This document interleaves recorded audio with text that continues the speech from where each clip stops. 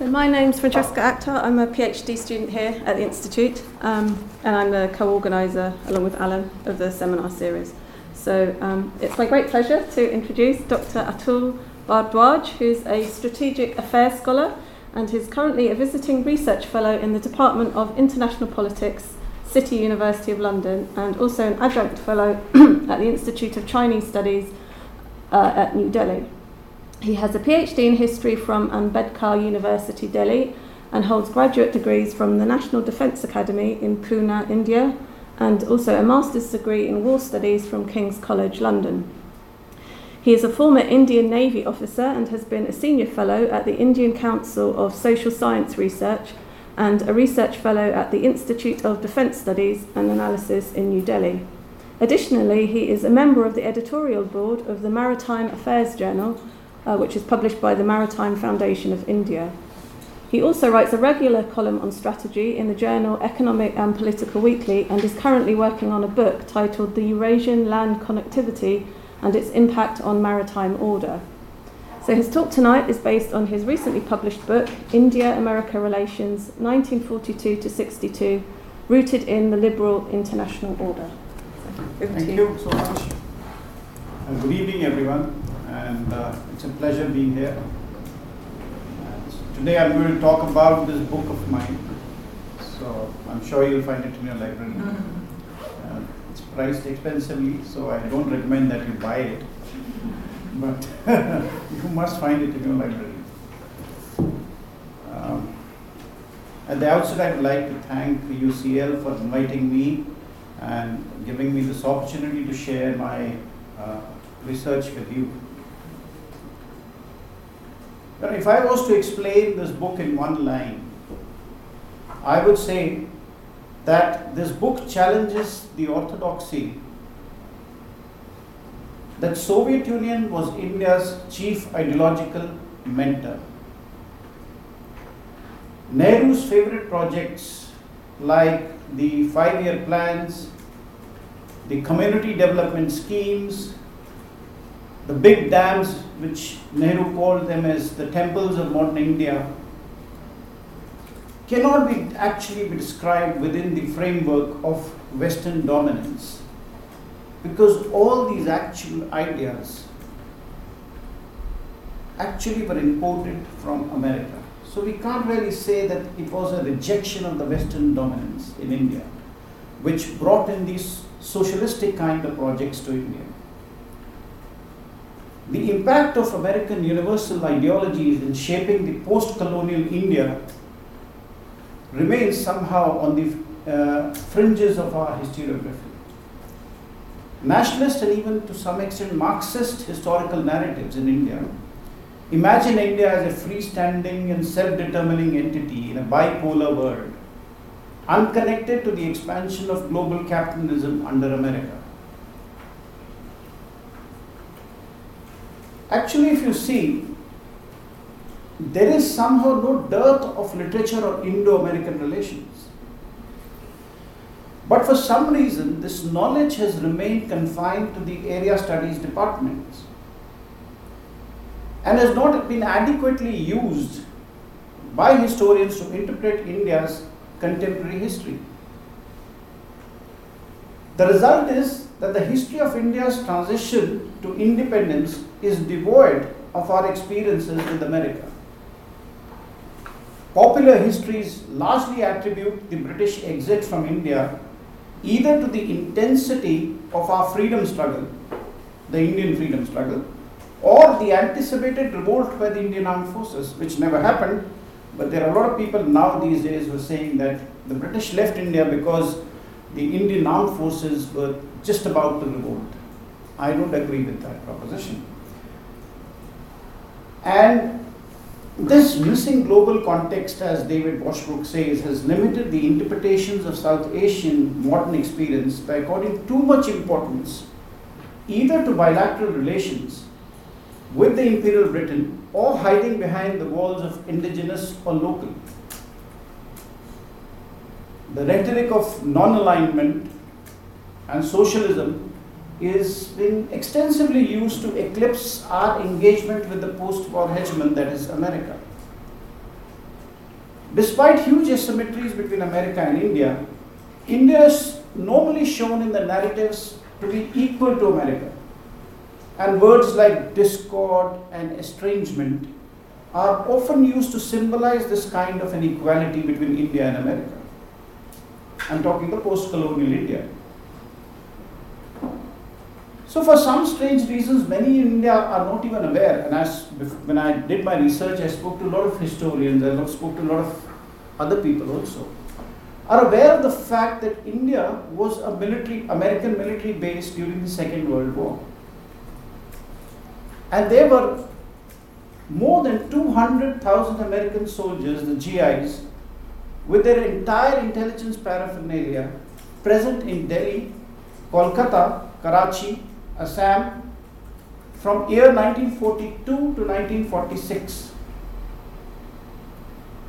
So they established during that particular period, they established a China-Burma-India theatre of operations, where the basic role of the American forces was to train the Chinese soldiers at a place called Ramgarh, which is now in a state in India which is called Jharkhand, and then send them back to China to fight the Japanese. So they used to fly them over the hump and bring them in by flying them over the hump, because the Japanese had closed the routes to China. The Japanese had come in quite a bit inside.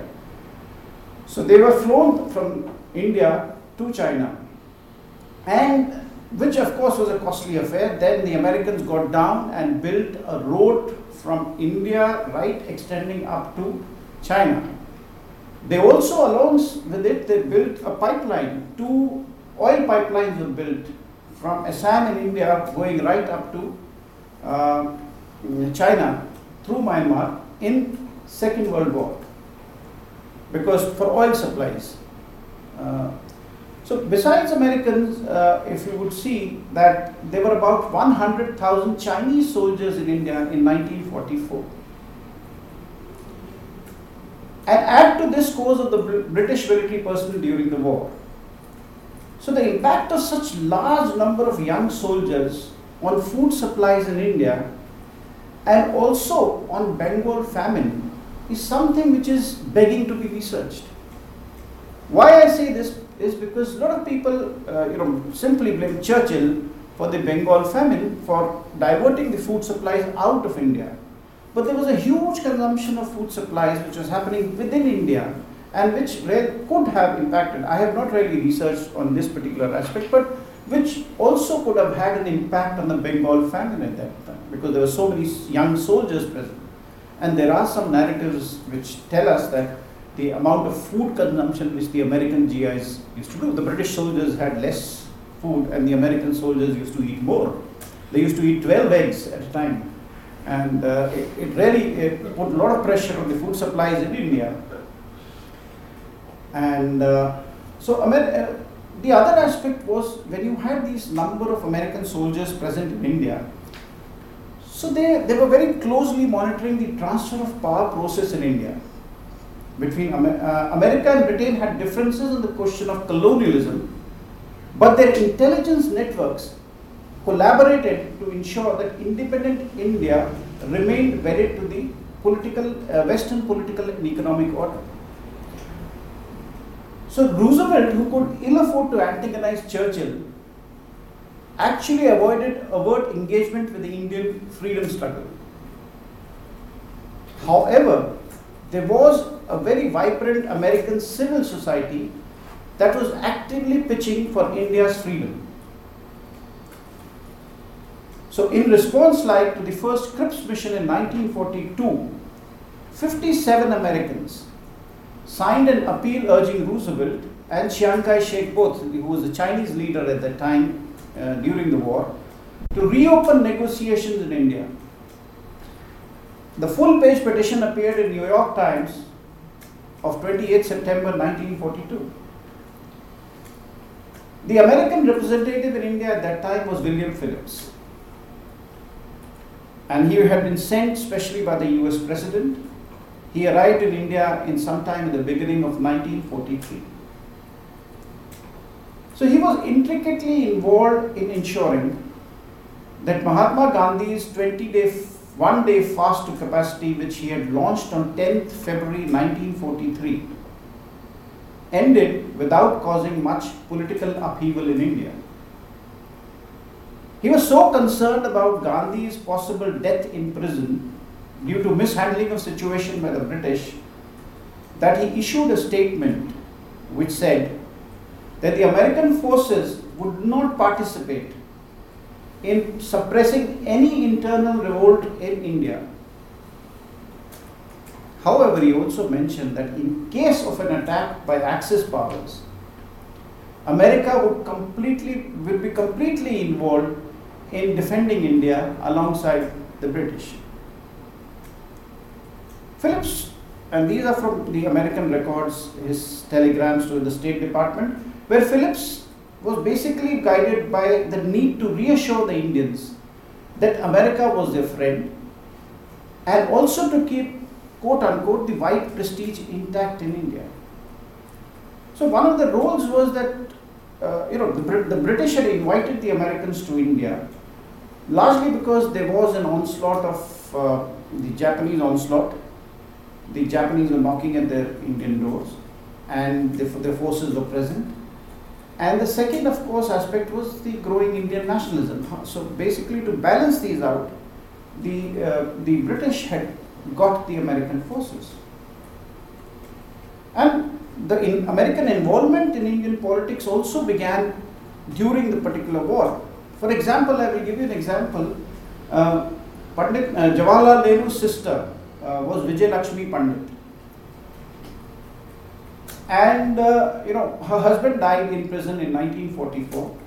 The British authorities basically took away her passport and said that she would not be allowed to go out. So then what she does is, then there is an American consulate general's wife who happens to be a Chinese. She takes him to an American party in Kolkata, where there's American officers are partying hard. And they used to party hard because they were not really fighting war in India. So they were really in Calcutta and other places, they were really having fun time. And this has been written by the British generals. So there was a tussle between the British officials present in India and the American guys present there. So he mentions that they used to have these wide parties, and so Vijay Lakshmi Pandit, Nehru's sister, is taken to one of these parties after her husband's death.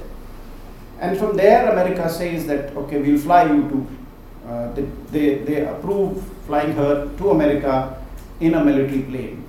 And she goes there, and because she's going there because her two daughters are studying at Wellesley College in America. And their sponsors, their funding support is coming from Madame Chiang Kai-shek. Because that time, if you imagine, America, China, and all these countries were very closely fighting together during the Second World War. So, and when Pandit goes to America, she receives a thunderous, she meets Mrs. Roosevelt in 1944, and she's also meeting all the head of all the top governors of the United States, have a party with her or dinner engagement with her. And so she's treated in a very in a manner as if American intelligence is expecting her to be the Prime Minister, or they were convinced that probably Nehru would be the India's Prime Minister first. So that's the kind of a reception she receives in 1944. Now, all this what I'm telling you is because it becomes important to understand that the transfer of power process which happened in 1940s between the British authorities and the Indian nationalists was not actually a bilateral affair. Because there was a third party, a powerful military power, and which was a rising power, physically present in India during that period. And for some reason, historians have overlooked this particular aspect of the American presence in India. And this, of course, is, I say that this is a gaping hole in our historiography. And this process not only started during the Second World War, but it started a little earlier after the Great Depression. The three American ideas which the Indian nationalists imbibed after the Great Depression and in early 40s were. One was the New Deal. The other was the concepts of development related to the Tennessee Valley Authority. And the third was the civil liberties. So these three ideas, I'm saying, came to India from America. The New Deal, of course, was a mixed economy model which the Roosevelt had introduced, and which India, the post-colonial India, followed very diligently. And the TVA was a blueprint for big dams that was copied, and the American experts came in India to develop those big dams in India, which Nehru, sold them as the quote-unquote the temples of modern India. And the third idea, which came from the Charter of American Civil Liberties Union, ACLU, which was used sort of as an antidote to the class struggle, which was being propagated by some Marxists in India in mid-30s and early 40s.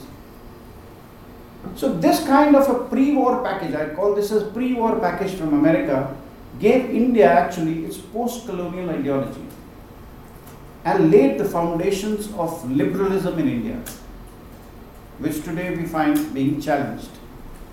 Of course, there is a lot of contributions of the British Fabians also in this, in establishing the liberal traditions in India. But particularly after the Great Depression, when the British decline had already set in, the Americans jumped in at that time with these ideas, and the Indian political class was ready to accept them because they rejected the idea of Stalin's Soviet Union. They rejected the idea, the other ideas present was Soviet idea, and the third was the Hitler's idea. So both these were rejected, and a lot of Indians actually then Nehru. So Nehru, I would, rather than calling him a socialist, I say that he was largely a New Dealer.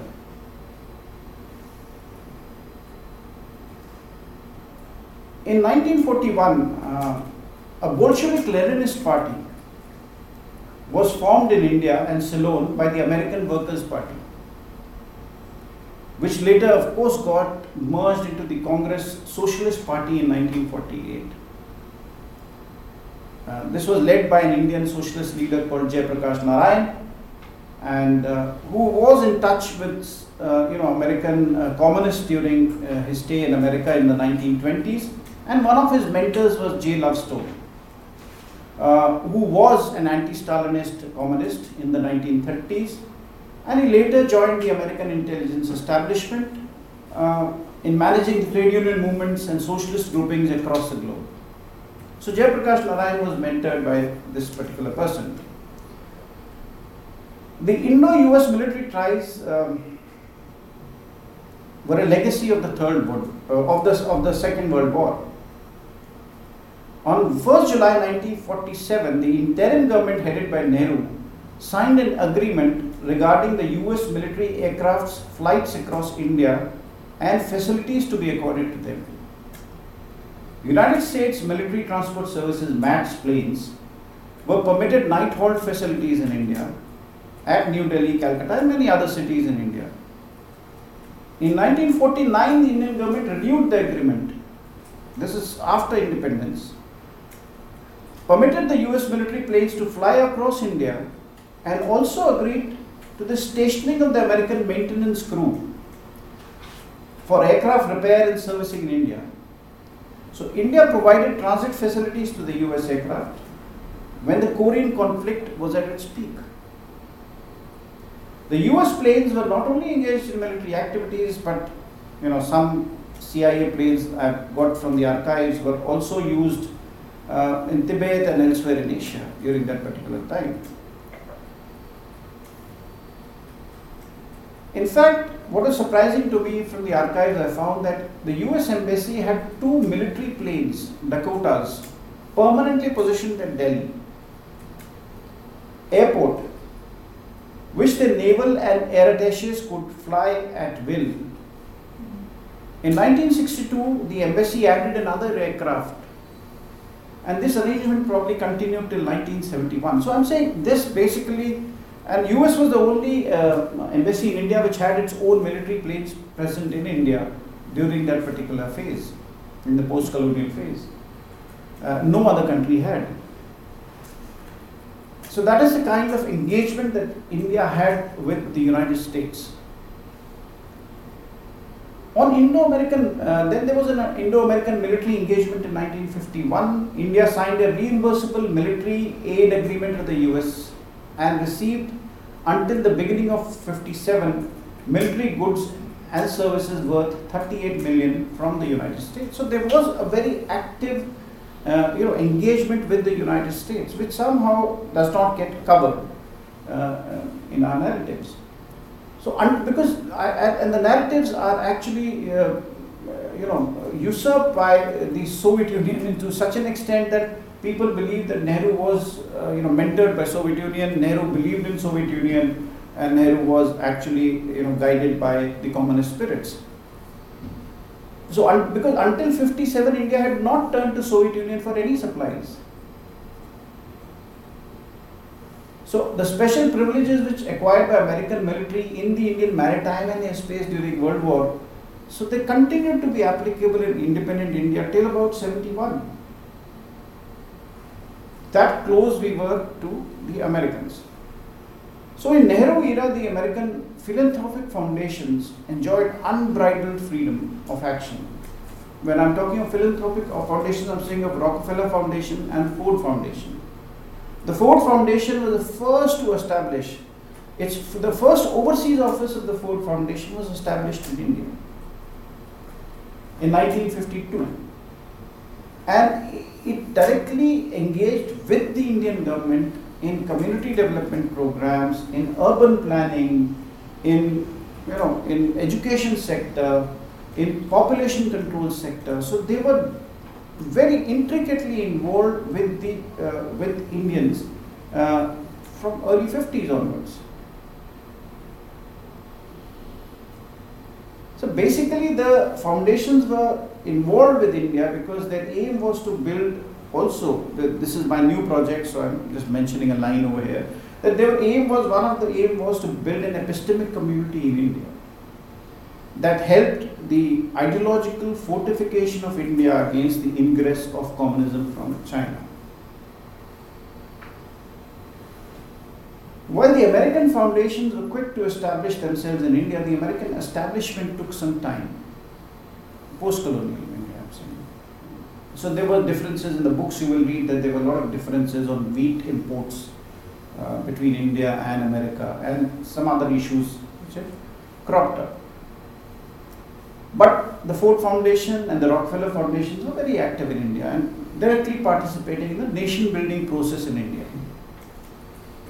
So till the about Suez crisis in 1956, by and large, the British involvement in Indian affairs was still there. If you see the Indian Air Chief and the Indian Naval Chiefs continued to be British till about 1957, 58. So British remained the chief mentor, but India, Nehru's performance, like at Bandung conference, which was of the Afro-Asian conference, which was held in 1954, made Churchill say that Asia is with us. So basically, the foreign policy was being guided largely, the Commonwealth foreign policy India was following at that particular time. And he said that Asia is with us, and appreciating Nehru's role in ensuring that Asia remained with the West and was not usurped by the communist ideology, Churchill said that Nehru is the light of Asia, and yes, and a greater light than even Buddha. So that's what Churchill, because Nehru, of course, had been able to gather all the Afro-Asian newly independent states together, and he was about, so he saw this as a victory. Churchill saw this as a victory, that these people, Afro-Asian states, are not going away towards the Soviet bloc, basically, and they are remaining largely as non-communist within the liberal bloc, within the free countries bloc.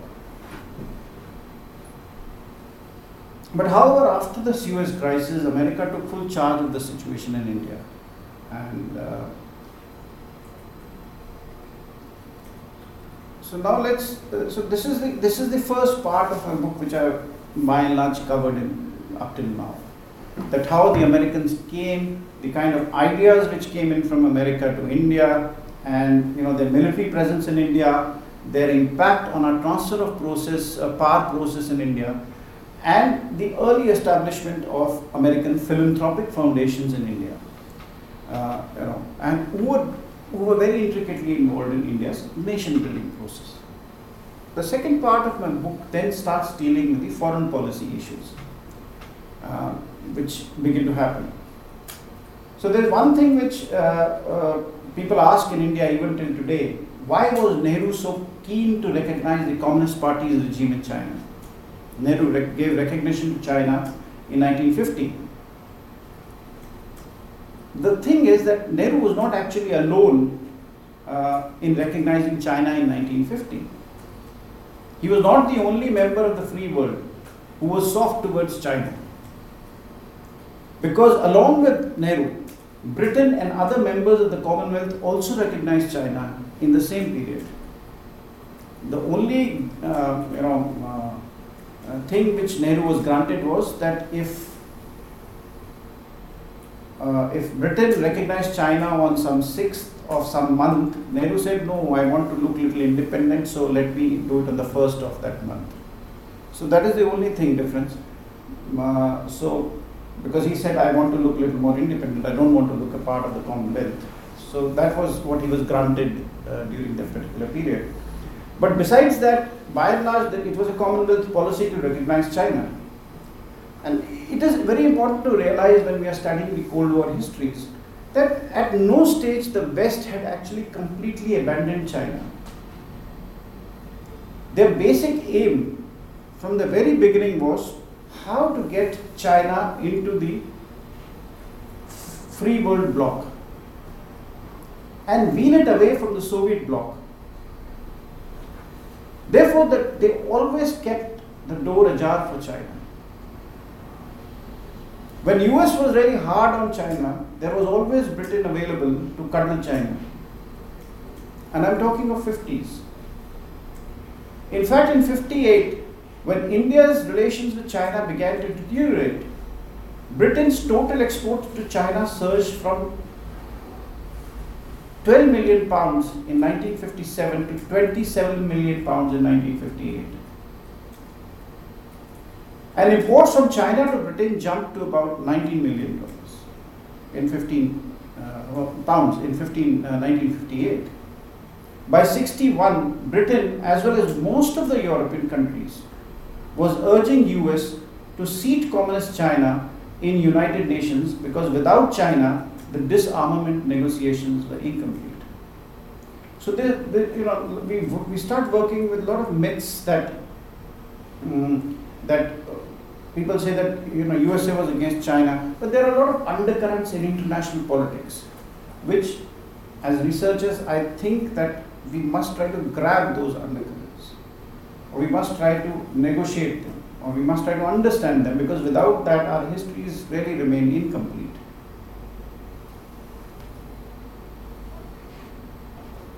Nehru would have probably loved to follow the British line on China. He was earlier soft on China. He wanted to avoid war with China because he felt that India was economically too weak to get involved in a war with China. But post-Suez crisis, by mid-50s, America had sidelined Britain as a chief foreign policy advisor of India.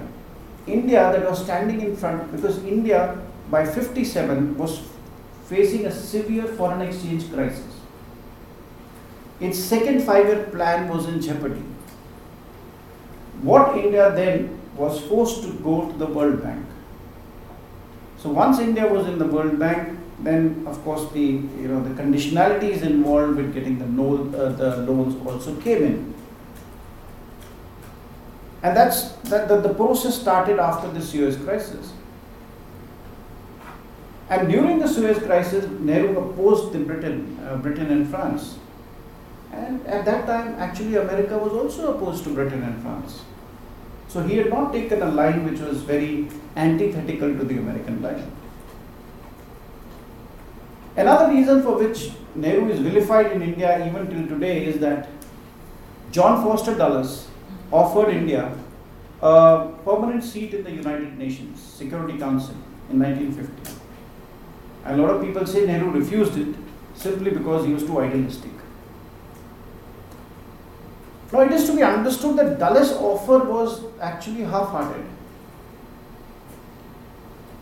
He made an offer basically to signal to China, asking it to fall in line rather than to appease India or to grant India a seat in the UN Security Council. To ensure that his signal reached Mao, Dulles actually engaged some journalists and covered this offer in a big way in the media, so that the signal reaches to Mao. Nehru was, of course, intelligent, and so he understood the real political reason behind the lucrative offer that Dulles had made, and so he automatically refused the offer. So there was nothing much in that offer for Nehru to accept. The other reason was that during the Korean War, India was deeply engaged in promoting the idea of United Nations. And the United Nations was one of the pillars of the liberal international order. Even before Soviet Union had fully joined it, Nehru had given full support to United Nations. And that's why I say that India was not really non-aligned, but really a part of the liberal international order. So I'm trying to understand India's foreign policy in terms of its engagement with the liberal international order, rather than by simply saying that it was non-aligned. And so at that stage, since it was one of the United Nations was one of the biggest pillars of the liberal international order, therefore neither Nehru nor the Americans were interested in disturbing it. Another reason was that Nehru was performing at that particular stage in the Korean crisis, I'm saying, an important role as a mediator and as interlocutor between the US and China. During the Korean War, India was deeply engaged in promoting the idea about peace and other things, but basically Nehru was engaged with China in negotiating on behalf of America and Britain to some extent. The Indians that played a very crucial role in the international bodies during the Korean conflict there was one bureaucrat, KPS Menon. He was the chair of the United Nations Temporary Commission on Korea. Then you had one Dr. Anup Singh, who was India's representative at the commission, and he was one of the important members of India League of America that had spearheaded the campaign for India's freedom in America in 1930s and 1940s.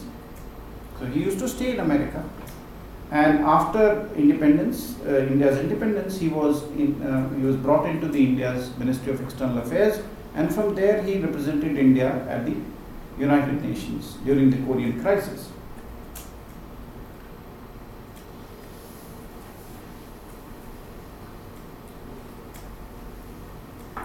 Another Indian important, I'm saying this about the Korean crisis because there are a lot of misgivings again on this issue that India was, at loggerheads with the US during the Korean crisis.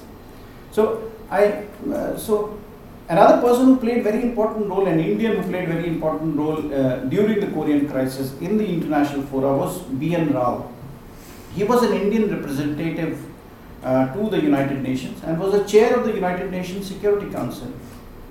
When this whole idea about North Korea came up, that North Korea was the aggressor, and the key Indians were present there in the United Nations during the Korean crisis, and they were not really working against America. Interestingly, there was another connection which comes up. B.N. Rao's niece, her name was Santha Rama Rao, and she was married to Fabian Bowers, who was the ADC to General MacArthur. So I'm talking about these connections. And her father at that time, when she got married to this ADC, was the India's ambassador to Tokyo in 1948. And from there he moved on to India's ambassador in the United States. And he comes back in the 50s to India and takes over as the governor of the Reserve Bank of India. So important person he was. And his daughter, of course, was married to General MacArthur's ADC. So America had forged these connections. Later she got, of course, divorced in years, and then she was married to another American naval officer. But she was one of the, interestingly, when I found in the archives, she was one of the first India's diplomatic daughter to study in Wellesley College and in USA in 1944. And she worked, of course, for the OSS, the predecessor to CIA during those years in America when she was at Wellesley College. So I am basically saying that America had forged these connections with India, the Indian elite, at a time when Soviet Union was still struggling to figure out, the relevance of India's independence itself. And this is the time when Stalin and Soviet Union was calling Nehru the running dog of imperialism. And America had well established itself in India during that particular phase. And India was, and that's one of the reasons why India continues to be very important to America even till today, because the Indian elite is sort of wedded to the liberal international order. So once communists emerged victorious in mainland China, the American media started, in 1949, the American media started seeing Nehru as actually the spokesperson of the troubled continent, because the China lobby in America, they said that we've lost China and Chiang Kai-shek is gone, so who will look after Asia? So they found that Nehru was the next best leader who could look after Asia. So a Michigan paper during 1949, Nehru made a maiden visit to America in 1949, and a Michigan paper at that time said, having, quote unquote, having written of China as a complete loss, the State Department apparently has decided that India offers the best bet for curbing communism in Far East.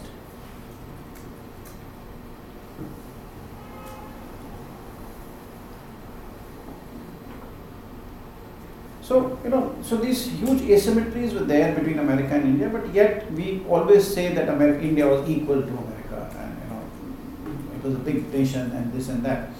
But actually, in 53, like, India exported a small quantity of thorium nitrate to China, and the US protested against India's exports. And it reminded India of a battle act or a mutual defense assistance control act of 1951 that prohibited such exports by allies to communist bloc countries. So India was so close that America considered that India should not be dealing with the communist countries at all in terms of exports and import. A similar pressure was applied by the US when India tried to resume air services with China. So in 55, America delayed clearance of 3 Super Constellation aircraft purchased for Air India, which were to be delivered sometime in 55. So India's ambassador to Washington at that time, G.L. Mehta, pointed out the main reason behind the non-supply of aircraft was Indian government's intention to start air services to Beijing. So there was this kind of a pressure even coming in there. Like now we have these issues of 5G. Even India is facing this issue, as Britain is facing, whether we should have 5G or not 5G, whether we should get 5G from China or not. So those issues were also existing in the 50s. Despite mutual attraction, both India and America sort of avoided a kind of a overt display of bonhomie. And that was one of the most interesting things when I was looking at this relationship, that why both of them have actually avoided this. Now, so then I tried to analyze, and I said, in the initial engagement with India, America was guided by its experience of loss of China. The American establishment was very careful not to weaken the nationalist forces in India by appearing to be too close to Nehru and making him resemble almost like Chiang Kai-shek, whom the Chinese communists had identified as an American stooge. So because the Chinese Communist Party used this political rhetoric that Chiang Kai-shek was not nationalist, he was actually working for America, And that's why, and that is one of the reasons that the China lobby in America said that we have lost China because of this. We should not have made him to be, a poodle, American poodle at that stage, or look like an American poodle at that stage. So one of the important elements of the US foreign policies in the 40s, if you see, was the Friendship, Commerce and Navigation Treaty. This was one of the important treaties which America was going around in the 1940s trying to sign bilateral treaty with all the countries. Basically, it was a treaty to expand the American capital at that time and also to develop new relationship as colonialism was sort of coming to an end. So in 1943, America signed this FCN treaty with China, which got implemented in 1946. But its political repercussions were quite huge for Chiang Kai-shek. And as I said, that the Chinese used this political rhetoric, and this helped Mao surge ahead of the Nationalist Party, which eventually resulted in what the Americans called as, quote unquote, the loss of China. Because China was so close to America, and suddenly in 1949, they discovered that the beacon of hope in Asia had gone away from them. Suddenly it had turned communist. Not suddenly, of course there were signs before, but it had become like that. So this was a huge loss. And there was in America, this China lobby in India, which was basically supporting Chiang Kai-shek. It consisted of Henry Luce. Henry Luce was the publisher of Time and the Fortune magazine and the Life magazine, and he headed this lobby in America. Coincidentally, the India League of America, which was fought for India's freedom in America, was headed by Henry Luce's wife in America.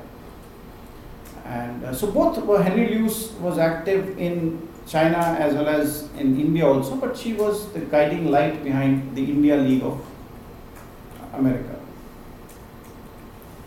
So this experience of China, losing China, made Americans very cautious when it came to India. So when it came to particularly signing FCN treaty with India, the Friendship, Navigation and Commerce treaty with India, because the Indo-American negotiations went on for 10 years after India's independence on this particular treaty, because America did not want India to look, give any fodder to the Indian communists to target Nehru's nationalism for that matter. So that's why they didn't appear to be too close to India during that particular phase. In the 50s, the Americans became the other important angle which comes into the Indian foreign. In the 50s, Americans became proactive in Tibet, and as London took a backseat in early 50s. London took a backseat because it wanted to protect its stakes in Hong Kong and other territories in China. So it did not want to upset China to that extent. Nehru, in the initial years, followed the British policy, the Commonwealth policy, of non-confrontation with Mao. Therefore, when the Chinese communists took control of Tibet in 1950, the dominant sections of the Indian political class, largely the right wing, it included the right wing liberals as well as conservatives, saw it as an opportunity to discredit Nehru on China issue, on Tibet issue, on his stance on Chinese invasion of Tibet, and Nehru not taking a very firm stance against. So CIA considered this a very positive development in their assessment of India in 1950. It expressed happiness that the Chinese communist invasion of Tibet aroused considerable anger within the Indian government, and it placed considerable pressure on Nehru to abandon his moral support for communist China. And this sort of marked the origin of Tibet lobby in India in early 50s. In 52, the Society of Defense for Freedom in Asia came into being. The organization went on to create a Tibet committee to fight for the Tibetan cause. The committee was headed by right-wing political leaders, and this powerful pro-American lobby, consisting of members from all major parties, barring of course the Communist Party of India, used Tibet card to build a sort of for othering China, and pushed in the later 50s, in the late 50s, it pushed Indian authorities on an escalatory war path with China. The lobby closely collaborated with their counterparts in America. As I said, Jayaprakash Narayan, a socialist leader in India, was a tall anti-communist socialist leader in India, was associated with the New York-based Committee of 1 Million against the admission of China to United Nations. He presided over Afro-Asian Convention. It was, track 1.5 kind of an effort on Tibet, which was held in Calcutta sometimes in May 1959. After the convention, the Afro-Asian Committee went to all the other countries, apprising them of the kind of atrocities which were being committed in Tibet. And so, besides mobilizing the world opinion, the committee also arranged for an appointment of an international commission of neutral countries to report on the violations of human rights, including the destruction of monasteries in Tibet. So, what I am trying to say is that here was Jayaprakash Narayan, an anti-communist socialist leader in India, who became the point man for the Americans to control the Tibet lobby in India and to support this whole grouping, which was actually which was urging Nehru to be more aggressive towards China, particularly on Tibet issue. So he was also engaged in this leader was also engaged in helping Dalai Lama when he came to India, and in helping the refugees. He helped them set up, one iron steel mill company in India. He also helped them set up paper mills in India. So Tibetans had this kind of organizations running for them. Basically, they also needed money for themselves to support themselves in India, and these industries were providing them that kind of a help. So the arrival of Dalai Lama to India in April 59 marked the open involvement. Nehru had been calling himself non-aligned all this while. But the moment Dalai Lama came to India, and it's India's involvement in Tibetan affairs, this single move completely disturbed the India-China relations at that time, which were moving on an even keel, till the Bandung conference. And India was seen to be in complete alignment with America from then on. And however, within India, the mood was very upbeat, because now Nehru was taking a stance against China. And added to this was a guilt for being late in helping the Tibetan cause. So there are a lot of people guilty even now that we've not helped Tibetans adequately. India should have been more aggressive in helping the Tibetan cause. After the Dalai Lama's arrival in India in 59, the next big moment came when President Eisenhower visited India in 1959. In fact, 1959 was a watershed year in India-America relations.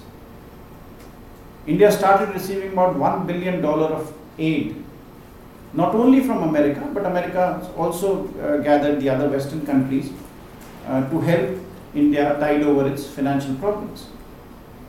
So when President Eisenhower was in Delhi, India gave him a thunderous welcome. And the American media obviously was happy with it, and they said, one of the media reported that neutralist, standoffish India has overnight become warmly pro-Western, pro-US in its new and angry concern over trans-Himalayan threat of the Chinese. And some American newspapers reported that Nehru seemed willing and ready for action against China. And that President Eisenhower's goodwill visit to India was likely to become more a war strategy session than a social call. So the preparations for the war began much earlier. The newspapers added that it is too soon to expect India to give up her cherished neutrality, but Nehru's private memorandum to his top envoys in foreign capitals shows that he has finally come around to the grim belief that armed action may be required to force the Chinese from the position they now occupy on territory India regards as a home, since the boundary issue had developed between India and China by 1959.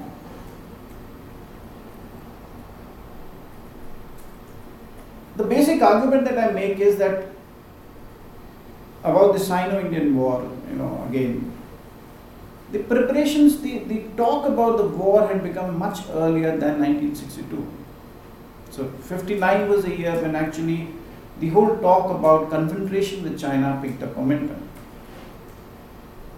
In early 60s, the activity, I've dug out from my archives some material, the activity in the Indian military wing of the Indian embassy in Washington increased considerably in 1960 and 61. The number of indents which the Army and the Air Force attaches were receiving suddenly jumped up. So that is some kind of an indication, that there was an activity which was in progress even in 60-61. But somehow the narrative suggests that both Nehru and his defense minister Krishna Menon were not really interested in preparing India against China. So they were not investing in India's military hardware at that stage. But these archival records show a very different story in that sense. That there was a movement. It's not that India was not really preparing itself. My book actually discusses the politics of 62 war. It argues the 62 war helped Americans to deepen the Sino-Indian War of 1962, actually helped America to deepen the Sino-Soviet divide, and India became a partner in that kind of an American strategy. There is no doubt that Nehru genuinely wished to be non-aligned, but how far he was successful in achieving it is a question. The fact is that India lost its non-alignment touch the moment it allowed US intelligence and military activities in Tibet to be carried out from its soil in mid-50s. Another aspect of Cold War politics I discussed is that India started inching closer to Soviet Union, if you see. This is a very interesting aspect of the Cold War. India starts inching towards Soviet Union in late 50s. And this was a time when the Indo-American relations were at their peak. Late 50s, when Eisenhower is coming to India and other issues. After Stalin's death, Cold War had actually begun to thaw, if you actually see. Khrushchev began visiting Western capitals. He had started the de-Stalinization process. If Khrushchev visited India in 55, he also went to Britain in early 56. He signed agreements with Norway, with Belgium, with France. And in 58, the two Cold War rivals signed bilateral cooperation treaty, America and the Soviet Union. So there was a solid thaw in Cold War politics from mid-50s onwards, after Stalin's death. And this aspect is also in our assessments of the Cold War. We tend to miss out this particular aspect of the Khrushchev period from mid-50s to early 60s, till about, say, Cuban crisis. And I argue in this book that Nehru is inching towards Soviet Union at a time when he is very close to America also, because it was not just Nehru wanted it to do it. Americans were also nudging him towards the Soviet Union, because it was a larger part of the strategy towards how to deal with the non-communist neutral countries, non-aligned countries. So the US reactions to Soviet aid to the free world non-communist countries is contained in a 1958 policy paper of the US State Department. According to the paper, the Soviet aid to non-communist countries was to be encouraged. The US State Department wants to encourage this Soviet Union's involvement with non-communist, neutral, non-aligned countries like India, Egypt, Ghana, and other countries. And also to publicize this. Basically, the aim was to signal to the Chinese, to send a signal to the Chinese that the Soviet aid was being spent on courting the non-communist countries rather than helping to strengthen the socialist bloc. So basically, the whole grand strategy was how to divide China and Soviet Union. So this, of course, was a part of American grand strategy. Basically, they were trying to instigate Chinese against the Soviets to increase the chances of Sino-Soviet split. Now this policy was also calculated, so part of the policy was to apply pressure on China, so that apply so much of pressure that the alliance comes to a breaking point. Both Taiwan and Tibet were identified as the painful points in China, and if adequately pressed, Americans thought, could lead China to fall out of the Soviet alliance. So in India, in '59, Soviet President Khrushchev landed on American soil, actually, to ease the Cold War tensions. The Chinese are obviously unhappy with this entire development. And the Soviet moves, actually, the Chinese thought had actually accelerated the prospects of a Sino-Soviet split. The Sino-Soviet split increased when Moscow took a neutral stance. So this India-China war comes in between. So Moscow, when India-China hostilities are developing, when India-China war talk is developing, Moscow takes a very kind of neutral stance in this. And Chinese are very upset with Moscow. Why you are taking a neutral stand? You should be standing just next to us. There is no question that you could be saying that Indians are, you are taking a very, solve the matter peacefully, like that diplomatic language. So Chinese were not happy with the Soviet diplomatic language during the 1962 war. Tito, so when Yugoslavian President Tito advised Soviet Union to adopt the pacifying role in India-China dispute, the People's Daily of China blamed the Tito clique for exposing themselves as a group of renegades, betraying socialism, hating socialist China, and sowing dissensions among the socialist countries. So when Tito also visited India in 1959. So that's why I'm saying it's very crucial here. And People's Daily again accused him of trying to peddle wares that suit the needs of imperialism. So, this kind of Titoism, even when the moment Mao comes to power in China, a lot of people identify him as the next, as a Chinese Tito. Americans and Europeans expect that he is going to break away from Soviet Union at some stage or the other, and he's not going to stay with the Soviet Union for too long.